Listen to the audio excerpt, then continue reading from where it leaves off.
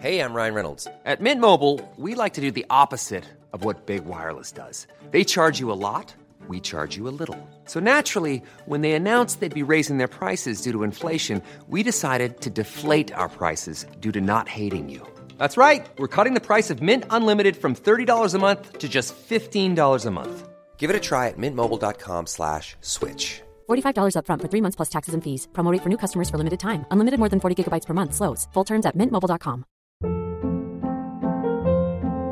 Hold up. What was that? Boring. No flavor. That was as bad as those leftovers you ate all week. Keke Palmer here, and it's time to say hello to something fresh and guilt-free. Hello Fresh. Jazz up dinner with pecan-crusted chicken or garlic butter shrimp scampi. Now that's music to my mouth. Hello Fresh. Let's get this dinner party started. Discover all the delicious possibilities at hellofresh.com. Guess what, Loose Units listeners? We are coming to Adelaide. Yes, after our sold-out live performances in Melbourne and Sydney, we are doing Loose Units live in Adelaide. It's at the Rhino Room, 6:30 p.m. on the 30th of November. Now, we'll be doing our live show, then a meet and greet afterwards, and we'll be selling copies of the book too. Tickets for Melbourne and Sydney sold out really, really fast, and lots of people missed out, so do not sleep on this, folks. Head to facebook.com/Loose Units right now, or to adelaidecomedy.com and search for Loose Units to get your tickets to our first ever live show in Adelaide. When I was a kid, my dad was a cop. You see, my dad was a cop in the 1980s in Sydney, which has been widely regarded as one of the most dangerous times to be a police officer in Australia. It was basically the Wild West. So I wrote a book about it. It was called Loose Units. And then we did a podcast about it. Loose Units Season 1 was an incredible experience, and we loved every minute of it. But it turns out that Dad did more than just patrol the streets. He plunged headfirst into the terrifying world of forensics. So on this season of Loose Units, that's what we're doing. We're going deep into the world of forensics and fingerprints and all of that good stuff. Well, I say good stuff. Actually, things got worse than ever. So strap in for Loose Units Season 2, Electric Blue. Hello and welcome to another episode of Loose Units Season 2, Electric Blue. I am your host, Paul Verhoeven. Sitting across from me, hands folded, very demurely, is my ex-cop dad, John Verhoeven. I'm glad you said ex-cop and not ex-dad. Oh, no. Well, I mean, we'd have to go through a, what was that would have film? been. What was that film where the kid divorced his parents? Don't know. You don't know? Don't care. All right, calm down. Well, look, the reason Dad and I are sounding a little odd is because on the way to the studio today, we walked through what appeared to be an active crime scene. So we'd just gotten out at Parliament Station in Melbourne, and we were walking along Parliament Place. And the left-hand side of the road is a massive kind of, there's a big like wrought iron fence behind which there's some sort of barracks or something. And we counted between 11 and 12 police officers. Dad, would you describe the scene? Well, it was pretty full on. They had some pretty serious armed police. They had 2 or 3 ambulances. It was weird. It was like, I mean, if that had been in Sydney, they would have cordoned off the area. But we just kind of walked through. I think perhaps because everyone was still, they were sort of trying to figure out what had been happening. But we walked past, and there were like, and we're talking. Actually, I think there were more like 15 police, heavily armed, all wearing all their, all the good stuff, and then we walked past this ambulance where there were lots of police and paramedics, and we looked into the ambulance, and there, lying on his stomach, on a stretcher, was a large male person that I would describe as probably about 50. You think so? Yeah. I thought he was more like, I would have said 40s. He was wearing like a patterned shirt. But 40s, that could be 49, and that's a year off 50. Fucking, you're a pedant. Yep. So...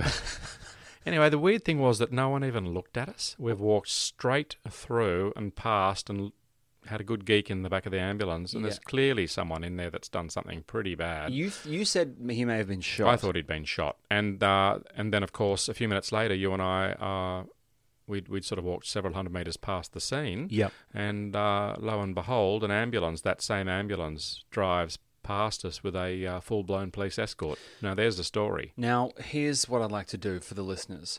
This is the first time that I believe it's the first time that two hosts of a true crime podcast, one of whom was a cop, have actually been involved in a crime. Technically speaking, we walked into a crime scene.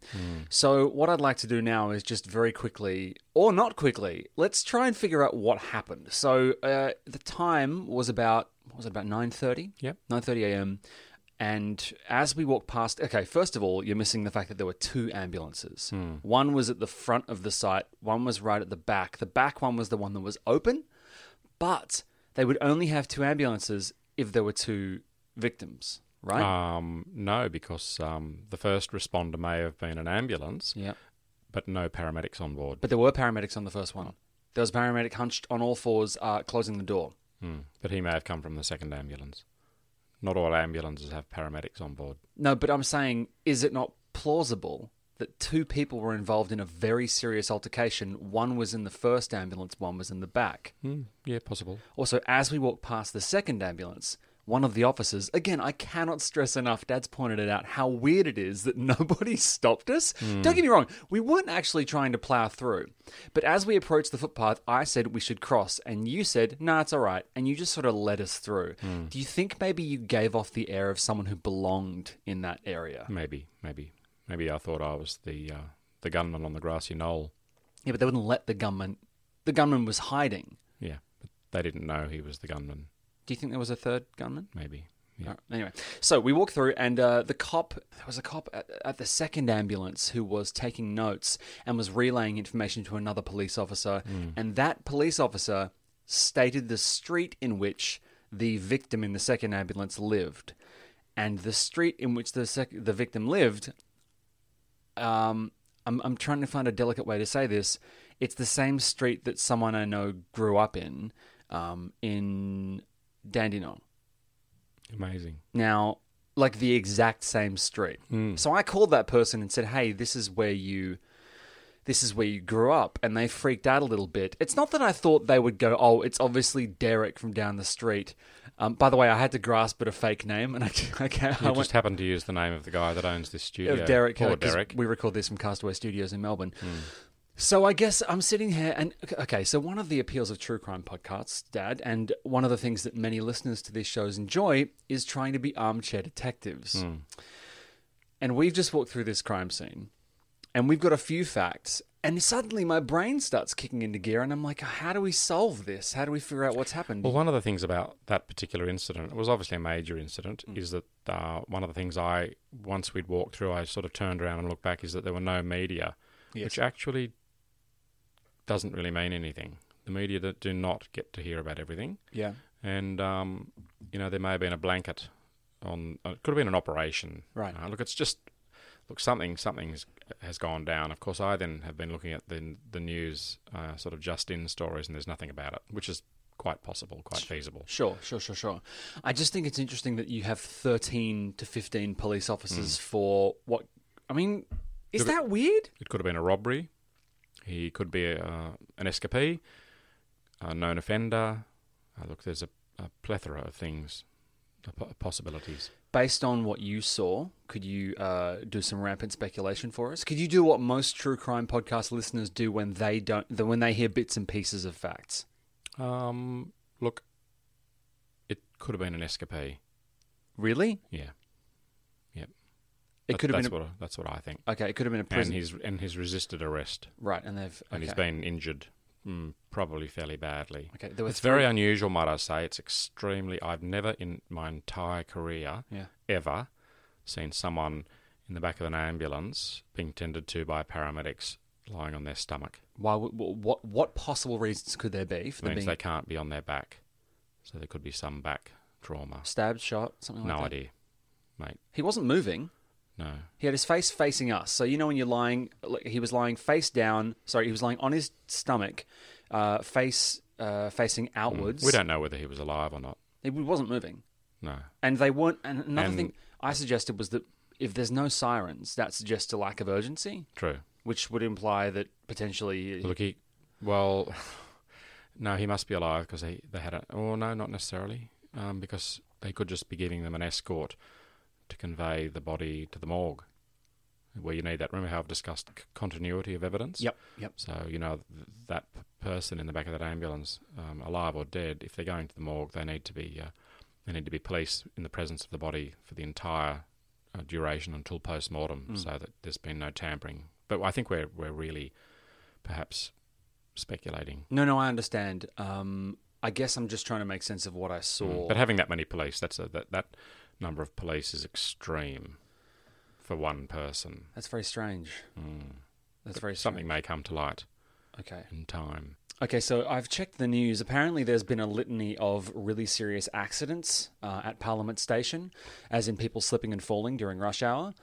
If someone slipped and fell, you don't need 13 cops. No. So I think we can rule that out. But I think what we're going to do is, if anybody has, any information, or if anybody, listening to the show from Melbourne has any more insights into what we just saw. Yeah. Because, okay, we've talked about this before on the show, Dad. I've tried to ascertain from you what it's like seeing a dead body for the first time. There's content in the book that goes in depth into what it was like for you to see a dead body for the first time. I've never seen one, so I guess the reason I'm kind of circling this so acutely is because I want to find out whether that's what I just saw. Based on the person you saw in the ambulance, what are the odds, do you think? Probably 50-50. Okay. That's an each way bet, isn't it? Yeah. Yeah. Okay, well, we will check in with this, I guess, for lack of a better term, case later in the series, potentially, if anybody has any more news for us. But, Dad, what did you want to talk about today? We've got lots and lots of... I've got a huge list here of very, very strange prompts that you've given me. I mean, one of the weird things about this walk is that I turned to you as we were kind of heading down Smith Street, and I think I looked into a shop where there was like some locksmith stuff going on. Yeah. And I basically said, because, okay, so we are both big self-professed fans of the show Elementary. And in Elementary, Sherlock Holmes, as played by, why am I struggling with his name? Johnny Lee Miller. Amazing actor. He plays Sherlock Holmes, and Sherlock in the series has a hobby. He likes picking locks. Yes. He has this kind of grill with like hundreds of different locks from different countries, and he will practice. He will lock them and then unlock them and practice on those things. And because I'm an author and a journalist, sometimes I struggle with the fact that I don't have any practical skills, and lockpicking seems like a very practical skill.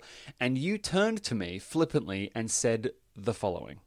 That I used to, that I was bloody good at picking locks. Why is that? Because I worked for a safe company. When? Called the Lord Safe Company. Right. For a year. Prior to joining the New South Wales Police Force, where I learnt the art of picking locks, which I'll tell you what is, it's great. How do you pick a lock? Generally speaking, look, I've been able to. I used to practice. I used to get padlocks, all different. I used to go and buy padlocks, and I'd sit there with my special little levers. Yep. Generally, you use two. So you use one to tension. So you hold the lock in your hand. In my case, my right hand, and then you insert a tensioning that creates tension.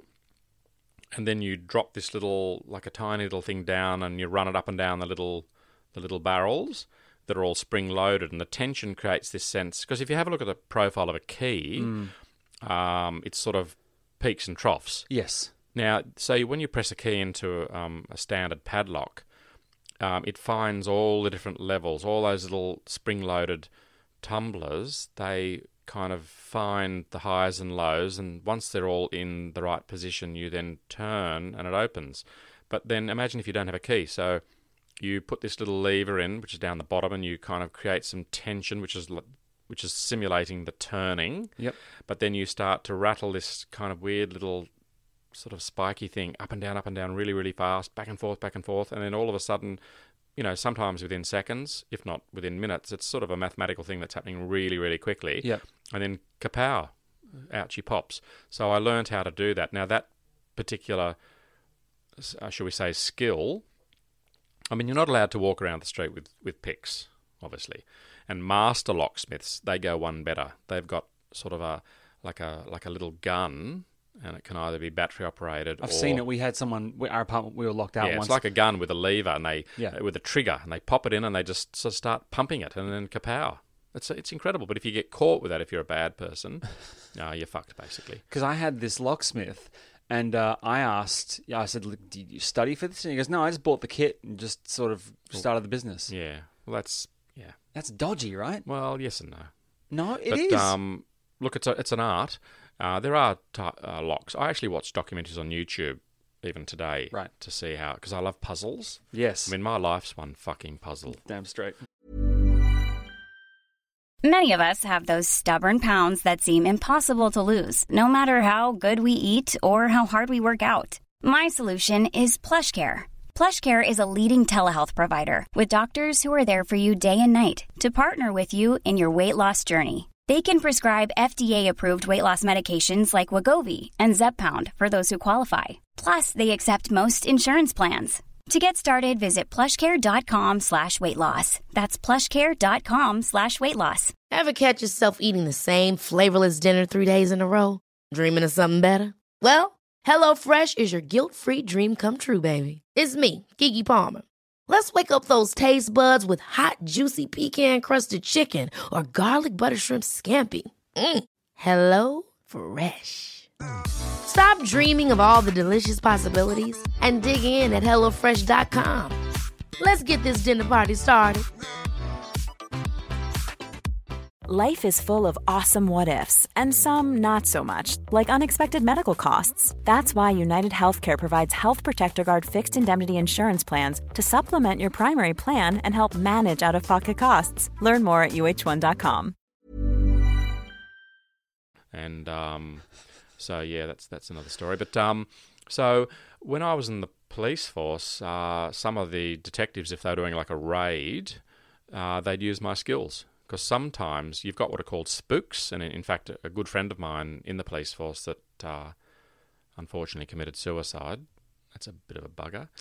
He was he was a lovely guy, a really sweet guy, but he was a member of like a sort of a secret squad that we used to call the spooks, and the CIA, KGB, MI5, all the great, Mossad, they all have spooks, and spooks' job is they work in a team, and their objective is to get into places and plant listening devices and cameras without the people knowing that they've been in. So you can imagine how stressful, like really stressful. Yeah. And one of the things they've got to be able to do is gain access. And occasionally I was called upon when I was a young policeman to help squads and some of these heavy-duty groups within, like covert groups within the police force. I'd get a call when I was in general duties at North Sydney, and I'd get picked up, and I'd be taken to a location, and I was used to gain entry into certain premises. You didn't know that, did you? But also, there are telltale signs that if you're a locksmith now, probably I might not say this next thing, but I'm not going to say it, but I'm just going to say that I can tell, and a good locksmith can tell just by looking at a lock, at least used to be able to. You could tell whether or not the lock had been manipulated. Can you believe it? And you could tell? Yeah. What? How do you know? Well, I said I wouldn't tell you. You need to tell me. Okay, I will. When you're doing all that fancy sort of in and out, not the in and out you're thinking of. No, I'm thinking of locks. Oh, okay. So basically, with this rapid sort of firing in and out, I'm sorry for saying in and out all the time. No, but what happens is because the inside of locks are primarily brass. Yeah. Which is a beautiful material, but it's soft. That wears down, right? Isn't it weird we're talking about in and out now? We've injected the word soft into it. Well, you need to... But then the thing is, Paul, that the powder, like the fine shavings, the filings of brass, they tend to sort of come out and they sort of fall down a little bit, and they like a residue. And so when you first... Oh, fuck. So basically... there are young people who listen to this show. Yeah, well, they should know better. God knows why. And what I used to do, I used to run my thumb over the face of... I used to rub my thumb over the face of the lock, and I could tell by any brass filings on my finger that it had been manipulated. Is that pretty quite amazing, do you isn't think it? that's quite a common... Like how often would you get to a lock and see that it had been used? Oh, look, that was just my own anecdotal Okay. sort of, All right, so could you tell us about a time that you were actually, like a specific instance in which you were called... No, there were by numerous incidents. No, I'm saying tell us about one. No, because I never ever got to, hey, listen, I get called in to open a door and then told to fuck off. That's it. I'm not going to be involved in any way, shape or form in what they're going in there to do. That's none of my business, and I certainly... They're working at a level that is way out of my pay scale. Oh, I understand. But I'm saying, like, could you talk us through what it was like on That was fucking scary. on a specific incident? Yeah, like nighttime generally, or sometimes day, and I'd get picked up because the word got out. All the Ds knew that I could manipulate locks because it's handy. Yeah. Because police are always, or we used to carry this tape. Have I ever told you about packing tape? We used to carry it in our old-fashioned police hats. No. Yeah, it was one of the great sort of tricks of the trade, so to speak, because we were invariably, people come up and say, look, we've locked our car, and we used to help people all the time break into cars. So we used to carry this amazing tape in our hats. It's packing tape? Packing tape, like that hard, flexible, sort of amazing fiberglass tape, and we used to carry like about a metre of it coiled up in our police hats, and... you could break into cars. Incredibly easy. It was so easy. Have you ever watched people in the road service break into cars? It's getting really difficult these days. How would you break into a car using tape? You'd use like a metal lever to pry the door open just slightly. You'd slide the tape in and you'd hook it around the pin. You know how in the olden days... the kind of pin that pulls the pin, that you'd lift the pin to sort of... And you'd kind of get the tape around this pin and you'd just tighten it and just sort of slide both sides of the tape up that sort of where the door opening was, and you'd pop the pin. Yeah, so that anyway, so police were always being asked to sort of help people break into things, and the fact that I could manipulate locks and enter premises with my little... So I used to carry these. They were like a part of my equipment. That's very interesting. Yeah. Okay. Any time during cases, in general duties, where you actually had to break into things? Many times. When we had...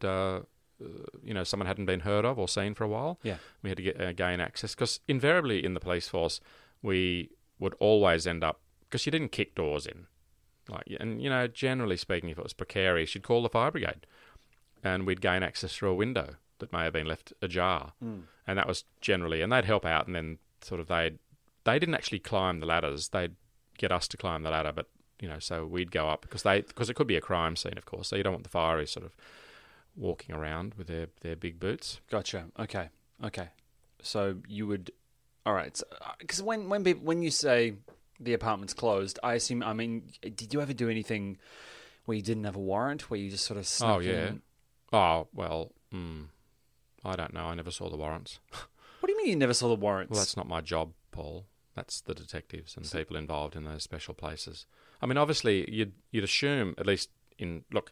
I think some of these groups in society that do that sort of work, the spooks, I'm quite sure that some of them work beyond the law.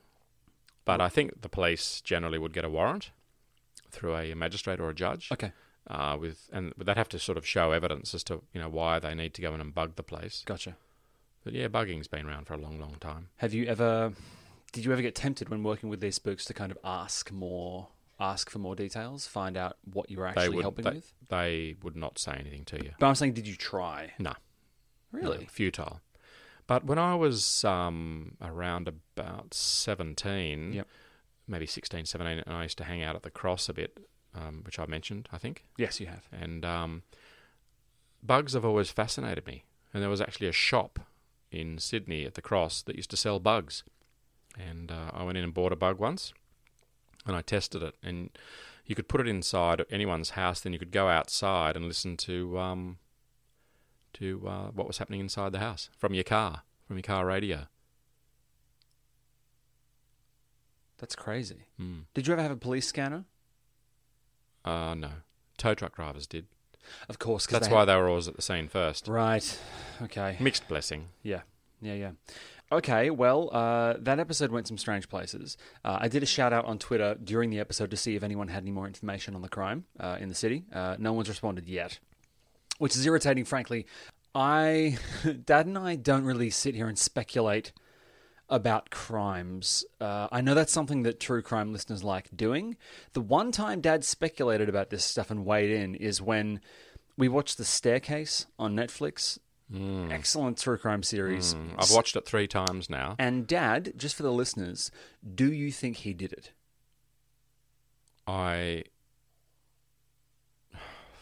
Well, for those people that have seen it, I've watched it 3 times. It's intense. Look, I've seen the photographs of the once they peeled back her skin that protects her skull. I've seen the lacerations, but look, he seemed to love his wife. To the untrained observer, the blood and the injuries seem excessive. However, what we should get to do is perhaps have at least another half dozen photographs and cases of people that have fallen downstairs and get to have a look at the, shave the head. Firstly, look at the, the lacerations. Yeah. And make some and do some comparative work, which I know they've done, but the idea that there was blood everywhere, that's not relevant, because who here has not cut a finger and it's bled from arsehole to breakfast? I mean, blood is amazing, and it just keeps coming out. I mean, why are you laughing? Let's picture you in the witness stand, and look, blood is amazing, and it just keeps coming out. Okay. Fair call. No. And look, one of the guys, the Asian blood expert, who I think was fantastic, he was saying, because he demonstrated that if she was having a fit and she was moving her head around, there was blood on her hair. Yeah. And as she flicked and look, I wasn't there. But it's a surreal scene. I mean, God, but do I think he did it? Look, I'm erring on... But then, of course, there's the weird thing about his wife in Germany. They exhumed, and she'd also fallen down the stairs. Yeah. How's that? But I'm saying But, it's possible. Yeah. Look... Oh, God. Because one of the things people really love about true crime podcasts, and one of the themes of this episode after we walked through that crime scene and tried to figure it out together, is that people love trying to be armchair detectives. Now, I've got someone sitting in front of me who is an actual cop, so what I'm saying is, what do you think of The Staircase? Do you think he did it? Look, I do err on the side of him doing it, but only slightly. Gotcha. If I was to break it down into a percentage, I might say 52% yes, 48 no. Jeez. That's really close. Yeah, and you can't convict on that. And really. also his kids, they love him, and except for one of the kids, one daughter. But look, they paint their relationship as something really good, and the fact of the matter is that weird things happen in life. Yep. Yep. And I always, my default position, and it's going to sound a little bit obvious, but I think the default position, this is what I say to myself, is that, look, I actually just wasn't there. Yeah. And, I'm, the jury's out. But he seems like it's weird. I mean, I've analysed, just last week I analysed his 911 call. Did you? Yeah, I listened to it a few times. I've always felt slightly uneasy with his, the way he talks. It sounded to me a little bit perhaps contrived, but, he's in shock. Sure. I mean, I defy anyone. You remember that story when I was first on the scene for The Lady Under the Train? One of the most incredible stories ever. In the book, yeah. In the book. And I remember I had to get on the police radio and describe and get back up, and it was a huge production. It was a massive production. Yeah. We had to shut down, effectively, the railway system for the whole north of Sydney, and, I'd been under the train with that particular lady who was still alive, and when I got back to the police car on my offside, I was looking at me going, what the fuck's wrong? I must have looked pretty crook. And I remember grabbing the mic, the old Motorola handset, and I was trying to convey to VKG what I'd just seen, and it was really, really difficult. So you know, if we were to play that back, that original recording of me trying to enunciate a particular scene that I'd seen and sort of calling in all the services that I required, which were, you know, it was a multi-service job, you know, I think I would have sounded pretty fucked. And people might years later go, well, you know, was he in shock? Was he callous? Did he know what he was doing? Whatever. Yeah. Gotcha. You know, so. Gotcha. Okay. We're basically... yeah. Look, people love to hypothesize. And yeah. By golly, so do I. Yeah, and we've been doing it all episode. Yeah, I love it. I mean, like, who knows what happened to that guy in the ambulance this morning? Yeah. But, I mean, literally anything. And that's kind of the nature of... That's human nature, to want to kind of figure things out. And I think that's what we're trying to do here, so... And I think the public also need to realise, and I've said this a few times, is that we do not get to hear everything that happens in a 24-hour cycle in a city. There's a lot of stuff that goes down that we will never hear about. The police ultimately decide what the media are going to hear, unless it's a major event where it's live, it's happening, it's rolling, like that terrible the Lindt Cafe siege, which was a shit fight in Sydney. Yeah. But that's another story. Yeah.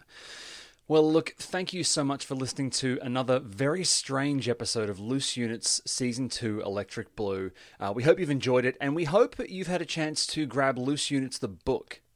Loose Units the book is in bookstores. You can get it online on Amazon, Dimmicks. You can grab it at Booktopia. I believe it's on sale at Booktopia, so make sure you head along and grab a copy. Christmas is approaching, so do make sure you get a copy.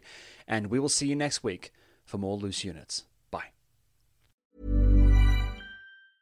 Ever catch yourself eating the same flavorless dinner 3 days in a row? Dreaming of something better? Well, HelloFresh is your guilt-free dream come true, baby. It's me, Keke Palmer. Let's wake up those taste buds with hot, juicy pecan-crusted chicken or garlic butter shrimp scampi. Hello Fresh. Stop dreaming of all the delicious possibilities and dig in at HelloFresh.com. Let's get this dinner party started. Planning for your next trip?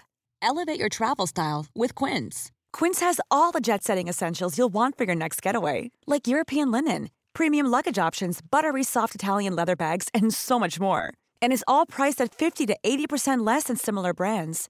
Plus, Quince only works with factories that use safe and ethical manufacturing practices. Pack your bags with high-quality essentials you'll be wearing for vacations to come with Quince. Go to quince.com/pack for free shipping and 365-day returns.